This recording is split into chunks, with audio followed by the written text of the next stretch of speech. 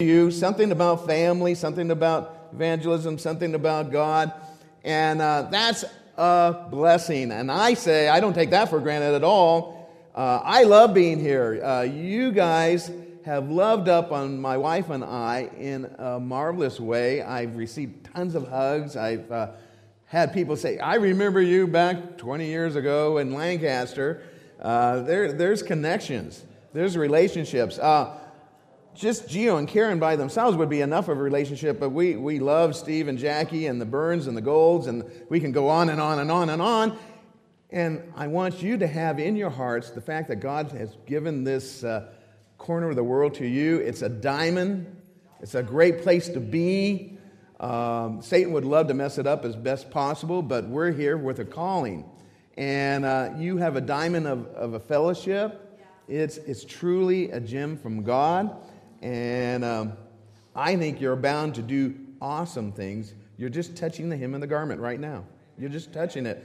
Greater things are in store for you. And so, yes, we're happy to be here. I hope you had a good Christmas. Did everyone have a good holiday? My wife and I did. It was wonderful. I really enjoyed it.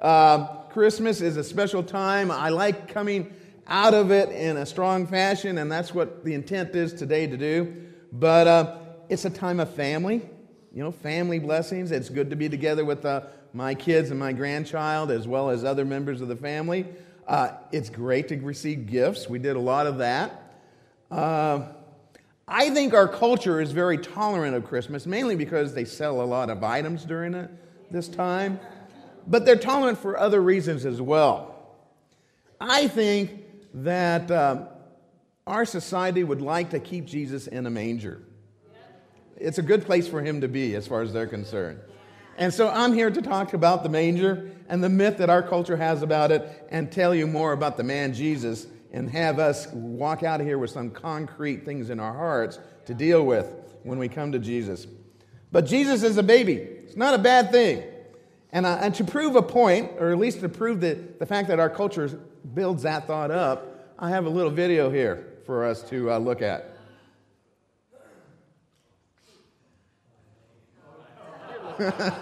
Some of you seen it. South call you Jesus. We thank you so much for this bountiful harvest of Domino's, KFC, and the always delicious Taco Bell.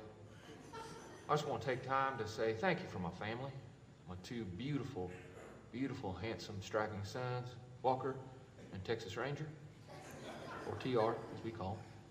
Dear Lord Baby Jesus, we also thank you for my wife's father, Chip.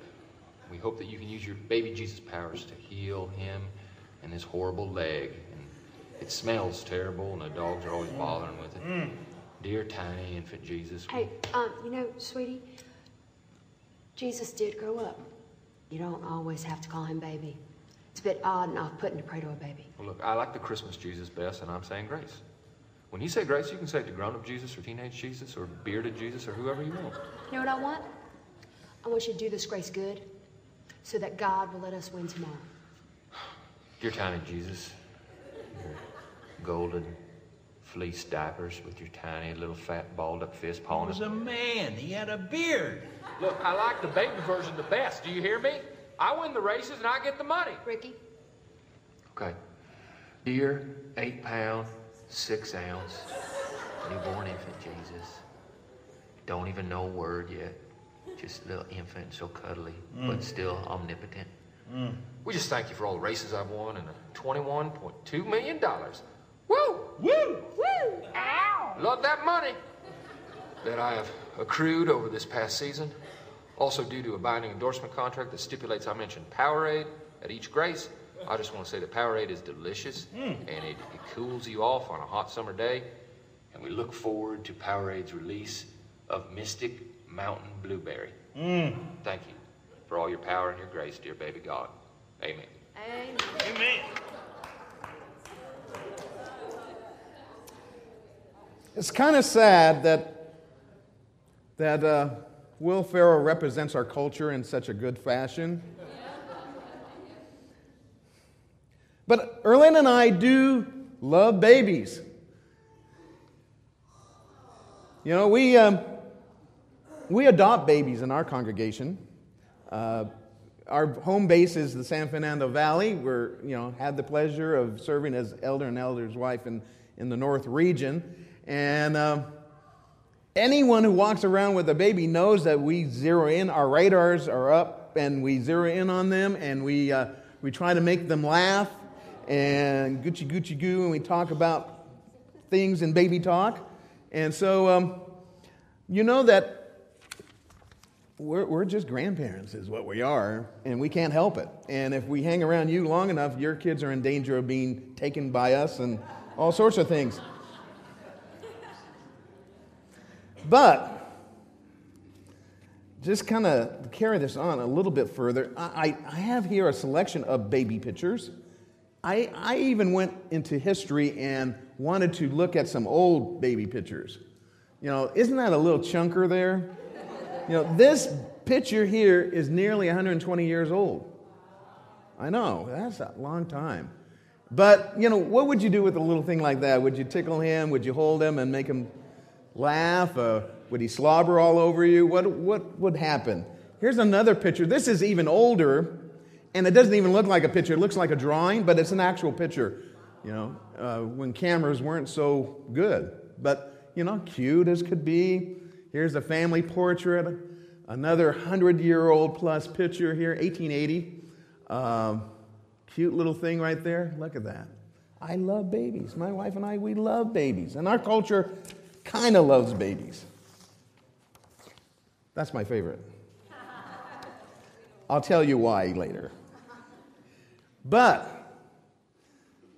bottom line, our culture looks to this and looked at it a month ago, or in December, let's say, and at least let it happen. In some cases, we're starting to get some, fighting over manger scenes nowadays in our culture. But up until recently, this was acceptable. Baby Jesus. I want my baby Jesus. Babies are non-threatening. They're cute. Even Christians kind of put him in the manger. They sing songs like "Away in the Manger," "No Crib for a Bed," "Little Lord Jesus lay down his sweet head." We reinforce those cultural things. And I want to say here, I want to be respectful. Whoever drew that picture, I didn't look up the artist, but I was looking at many, classical pictures of the Renaissance and things like that. And they were artists. They were people who really were trying to worship God. And I want to honor that in some respects. But at the same time, I'm here to tell you there's a myth to debunk. There's something here that's not realistic. I don't know if you've ever been to a manger. There's stalls. Well, actually, the manger is the trough from which the baby was laid in. It's the feeding trough. But if you go to Bethlehem, around the outside edge of the village, even today, there's outcroppings of limestone. There's like rocks, big rocks. And inside of them, there's little grottos and caves. And what they used to do, and they still do actually, is they built fences around these entrances to these caves. Basically, they're pens to put animals like sheep and donkey, goats, things like that. And I was raised in a rural area. And I'm telling you right now, as much as this looks pretty and idyllic and there's a nice glow around the kid, it stunk. There's hay on the floor maybe, but there's also urine and doo-doo. None of these animals are housebroken. And it actually, the point of the story is the fact that Jesus didn't have room in a home. They had to kick him out into something really, really bad. It's a stall. It's not pretty. It's not what the Lord of the universe deserves. And so I want to get into that and apply it to us. And the passage I want to start off with is Luke chapter 2.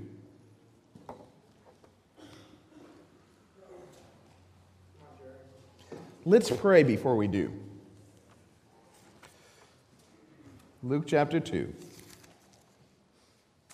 Father, thank you so much for giving us a great time of year. Thank you for January, which is the start of a new year, fresh, reviving time.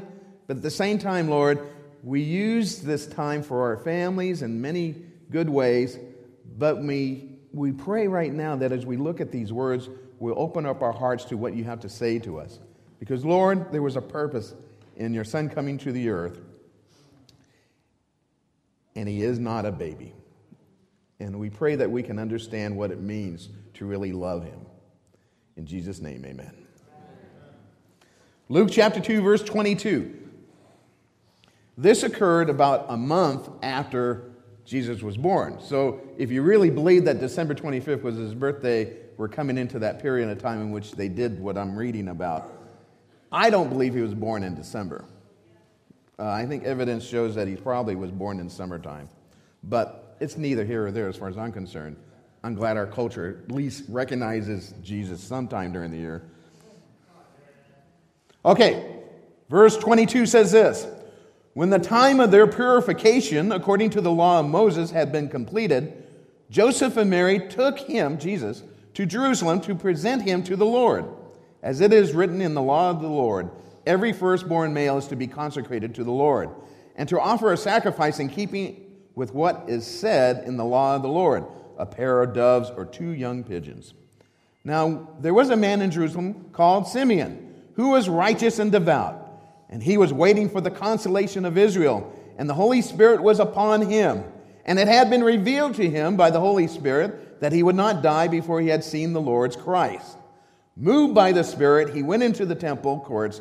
When the parents brought the child Jesus to do for him what the custom of the law required, Simeon took him in his arms and praised God, saying, Sovereign Lord, as you have promised, you now dismiss your servant in peace. For my eyes have seen your salvation, which you have prepared in the sight of all people, a light for revelation to the Gentiles and for glory to your people Israel. The child's father and mother marveled at what was said about him.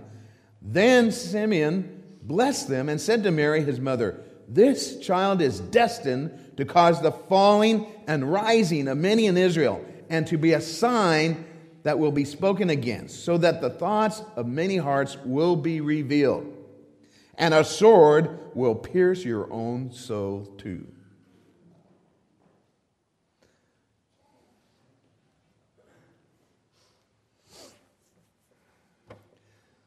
What we read here is 2 things were occurring, purification and redemption. The laws of purification are in Leviticus 12. You can just write this down, 2 through 8. Mary, when she bore her son, was considered unclean for 40 days.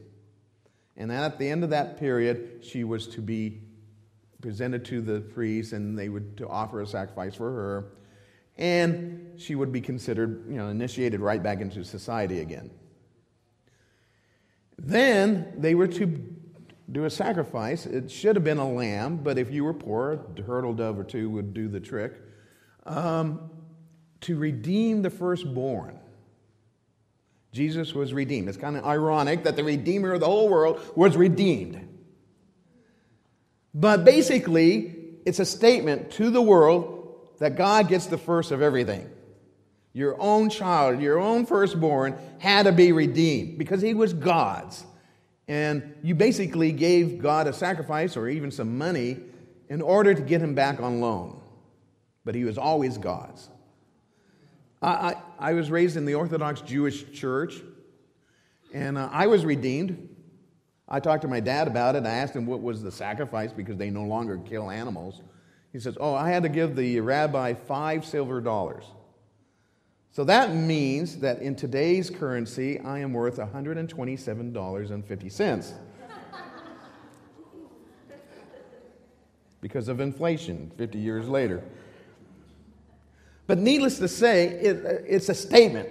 It's a statement about a baby that is powerful for every family. But Simeon took it a little further.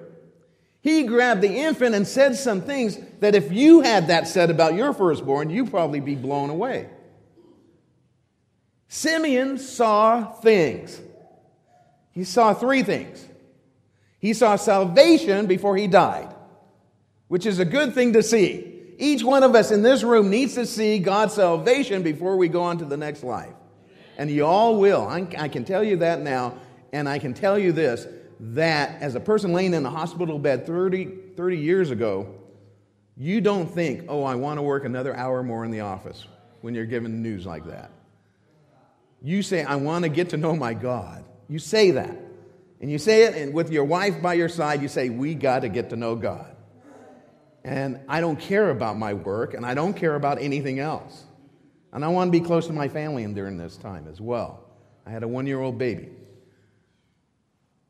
Simeon said, God, you can now let me die. I seen your salvation.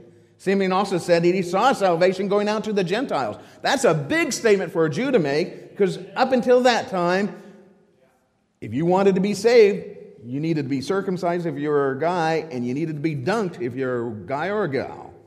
You know, Jews were dunking people, Gentiles anyhow, in order to make them Jews. And they had to become Jewish to be saved. Well, Simeon saw this going further. He saw out of that baby, he saw the message was going to be given to Gentiles. Amen. Amen. For most of us, we should really be happy about that. And when Simeon uses the word dismiss, it's a Hebrew word. Well, actually, Luke wrote it in Greek, and there's 3 definitions to it. It's the same word that you have for releasing a prisoner. Well, that's pretty good. You know, before you see Jesus, you're a prisoner. I can testify to that. I was a prisoner of my selfishness. I was a prisoner of my materialism. You heard a little bit about that already. I was a prisoner of my selfishness all the way. There was nothing good about where I was at in my heart. I looked good on the outside, but I was imprisoned. And when Jesus came into my life, I was freed from that. Free to be a different person. Free to not lie. Free to do things in a different way. The second definition of dismiss is to untie a ship. I think a lot of us need to really have that in our hearts. That God, when you see Jesus Christ, you are untied to set sail. This congregation is set sail. You know, you're free to go where the Holy Spirit blows you. And you can have impact. Other than that, you're tied up to a dog. And finally, it's the same word that is used in the Greek for unyoking a beast of burden. And, of course, our sins burden us. We are so terribly burdened, we don't even realize it. Anyhow, Simeon saw that, and finally he saw the salvation. Before he died, he saw salvation going out to Gentiles, and he saw the effect that this child would have on the world. He said, this baby is going to cause the rise or fall of many people. What a statement to give to parents. Your child's going to cause the rise or fall. Now, that can happen on a physical level or it could happen on a spiritual level. Obviously, the greatest level that could occur is in the salvation of souls. You either go to heaven or you're going to go to hell.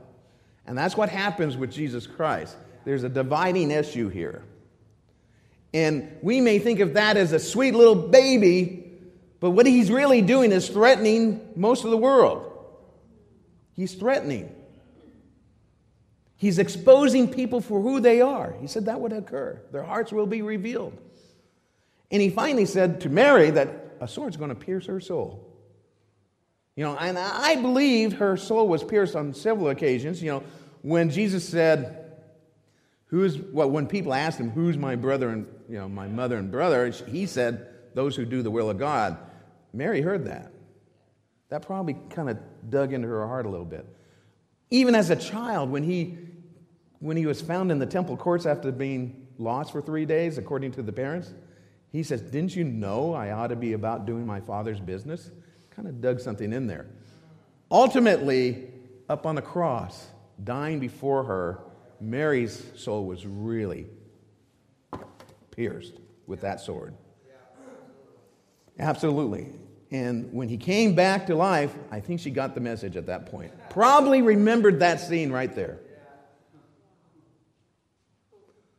Okay. What I'm trying to say is that there's something very powerful here occurring that we gloss over, and our culture refuses to see. kind of to tie in that, I have another video for us. I'd like to play that at this time.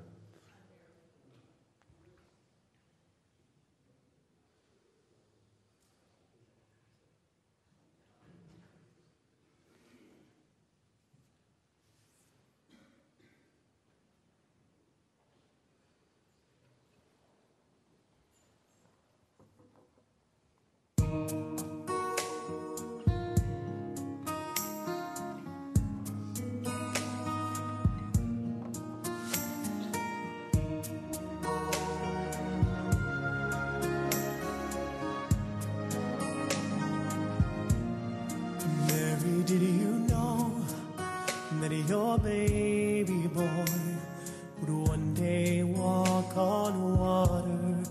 Mary, did you know that your baby boy would save our sons and daughters? Did you know that your baby boy has come to make you new? This child that you deliver will soon deliver you. Mary, did you know that your baby boy will give sight to a blind man? Mary, did you know that your baby boy will calm the storm with his hand? Did you know that your baby boy has walked where angels trod? When you kiss your little baby, you kiss the face of God. Oh, Mary, did you know?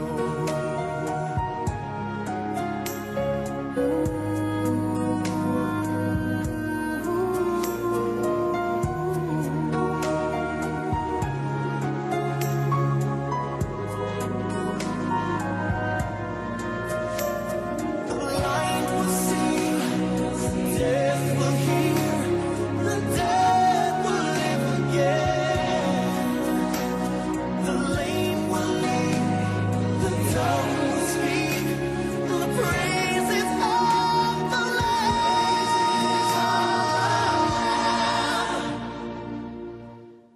Mary, did you know that your baby boy is Lord of all creation?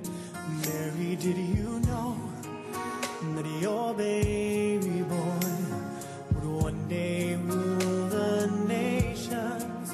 Did you know that your baby boy is heaven's perfect lamb? The sleeping child you're holding is the great I am.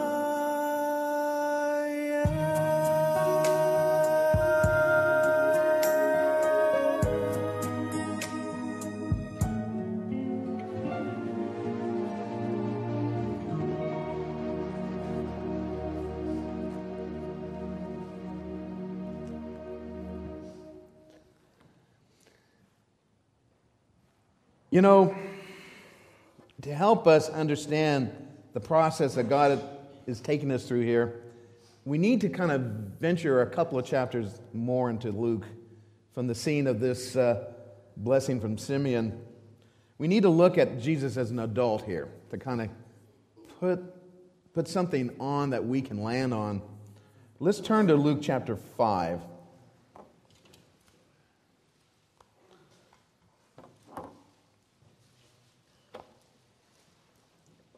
I don't want us to leave here without some practicals, and we start getting them as we see the very things that Simeon was able to see. Let's start in verse 4. When he, Jesus, had finished speaking, he said to Simon, "Put out into deep water and let down the nets for a catch." Simon answered, "Master, we worked hard all night and haven't caught anything. But because you say so, I will let down the nets." And when they had done so, they had caught such a large number of fish that their nets began to break. So they signaled their partners in the other boat to come and help them, and they came and filled both boats so full that they began to sink. When Simon Peter saw this, he fell at Jesus' knees and said, "Go away from me, Lord. I am a sinful man." For he and all his companions were astonished at the catch of fish they had taken. And so were James and John and the sons of Zebedee, Simon's partners. Then Jesus said to Simon, "Don't be afraid. From now on, you will catch men." So they pulled their boats up to shore and left everything and followed him. Peter's confession is important for us. We need to be like Peter. In looking at the scene of Jesus Christ, whether he's a baby or a grown-up, we need to be like Peter. He saw, like Simeon, he saw himself in relationship to God. And he saw how sinful he was. He was humble. And I think that opened up his heart to what came next. And everyone in this audience needs to open up our hearts in a humble way and see what Jesus is saying to us. And if you look at the response of the men at this scene, you get to get the picture of what we're supposed to do as well. Jesus did tell them to follow him. And they left everything, and they took on the purpose of catching men. You know, he did say, "Don't be afraid." And to me, that points to the very threat that exists when you look at Jesus Christ. He's threatening. He's not a baby in a manger that's sweet and cuddly. He's a threat. When I became a Christian, what Jesus did was threaten my materialism. The words, "leave everything," wasn't kidding. He meant it. And when we look at a group this size, I can take a group this size anywhere in the United States and simply say, I'm sure there's people here who are coming to grips with materialism. In a group this size, there are bound to be people who are going bankrupt or have credits up so high that they feel despondent. That's us holding on to things we shouldn't be holding on to. And maybe we made some decisions that weren't God's decision. I don't mean be going in an area that's touchy for you, but I had to do that. I had to give up my materialism. I had to let go of what I considered important at that point. A house, car, those aren't important. And we would be better off without them in some cases. When he said, "Follow him," men, I'm going to address this to you because I really believe you could hang almost every single cultural sin we have on men. I hate, women, you're equal sinners, but I'm addressing the men right now. Men, we follow other men, don't we? And women hear this really loud and clear. Men don't follow babies, and they don't follow women. They follow men.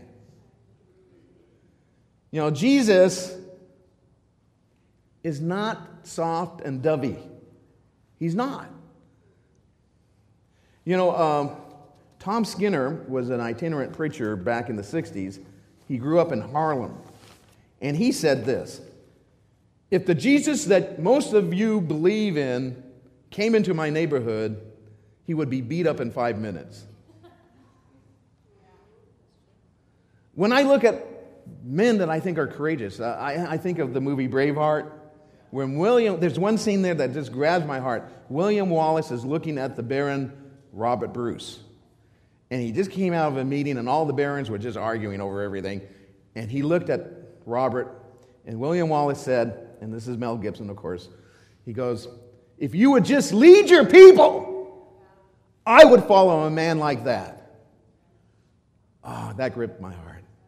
I want to follow a man like that.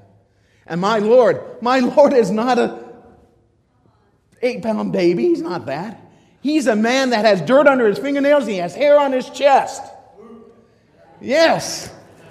And I'm not going to be attracted to anything less than that. And I'm going to follow a man that calls me to the ends of the earth. You can still hear me, can't you?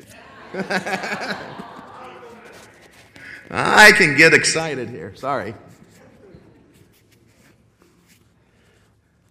Okay. I will follow a man to the ends of the earth who calls me to that. And I want the men in this congregation to quit compromising on your families in the call to follow Jesus Christ. I think of things like, leading my family in prayer every day. I don't know if you're doing that. You know you should.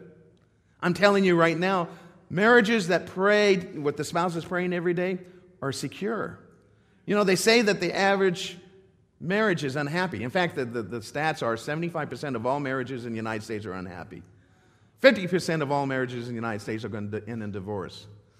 If you're a good church attender, if you attend every single day, every meeting of the body, the stats say you have a 25% chance of divorce. Okay, so it's going down with each stat here. If you pray with your wife every day and go to church, you're 99.9% secure. Only 1.01% divorce rate when people do that. Okay, so men, do you get the idea that God is trying to say, hey, pray with your family, pray with your kids, pray with your wife, and don't miss a day doing it. And then if you go through things like activities, you have God in the middle of them. The third point here that these guys did in Luke 5 is that they were given the purpose of catching men. Don't be afraid. You will now catch men. That has to be in there. I know that we get busy with life. I know that as the kids get into the teen years, we get busy. But every activity has to have that purpose in it.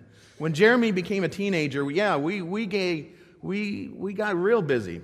He wanted sports. And I wanted him to have sports. I played sports.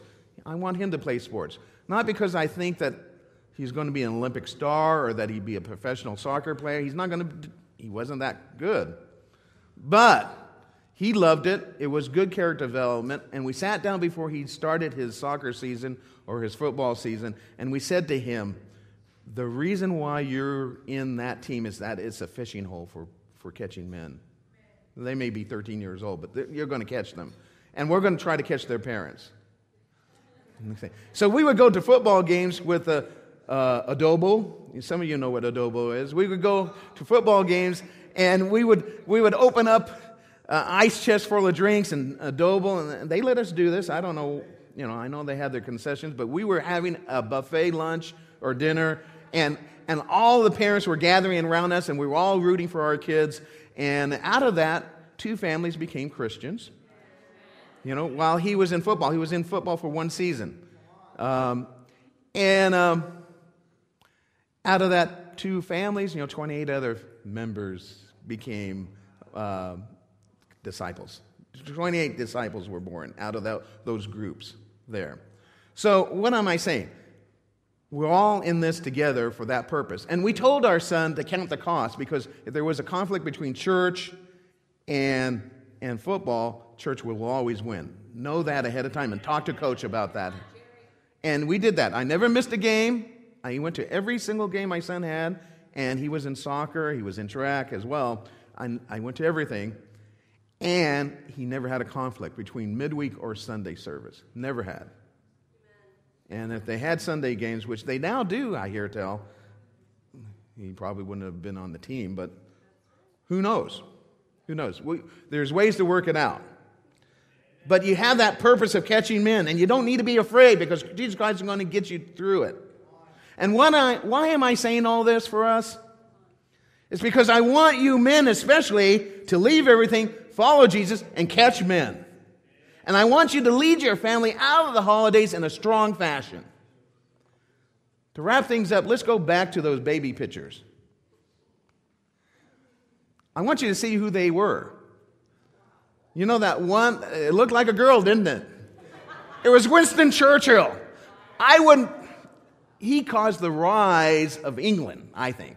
Now, it's not as good as getting people to heaven, but he helped 60 million people get through World War II. Okay?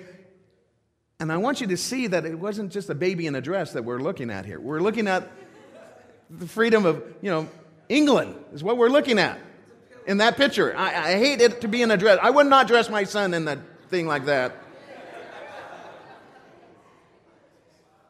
That baby in a dress was Franklin Delano Roosevelt. He got us through World War II as well. Okay, it's not just a baby.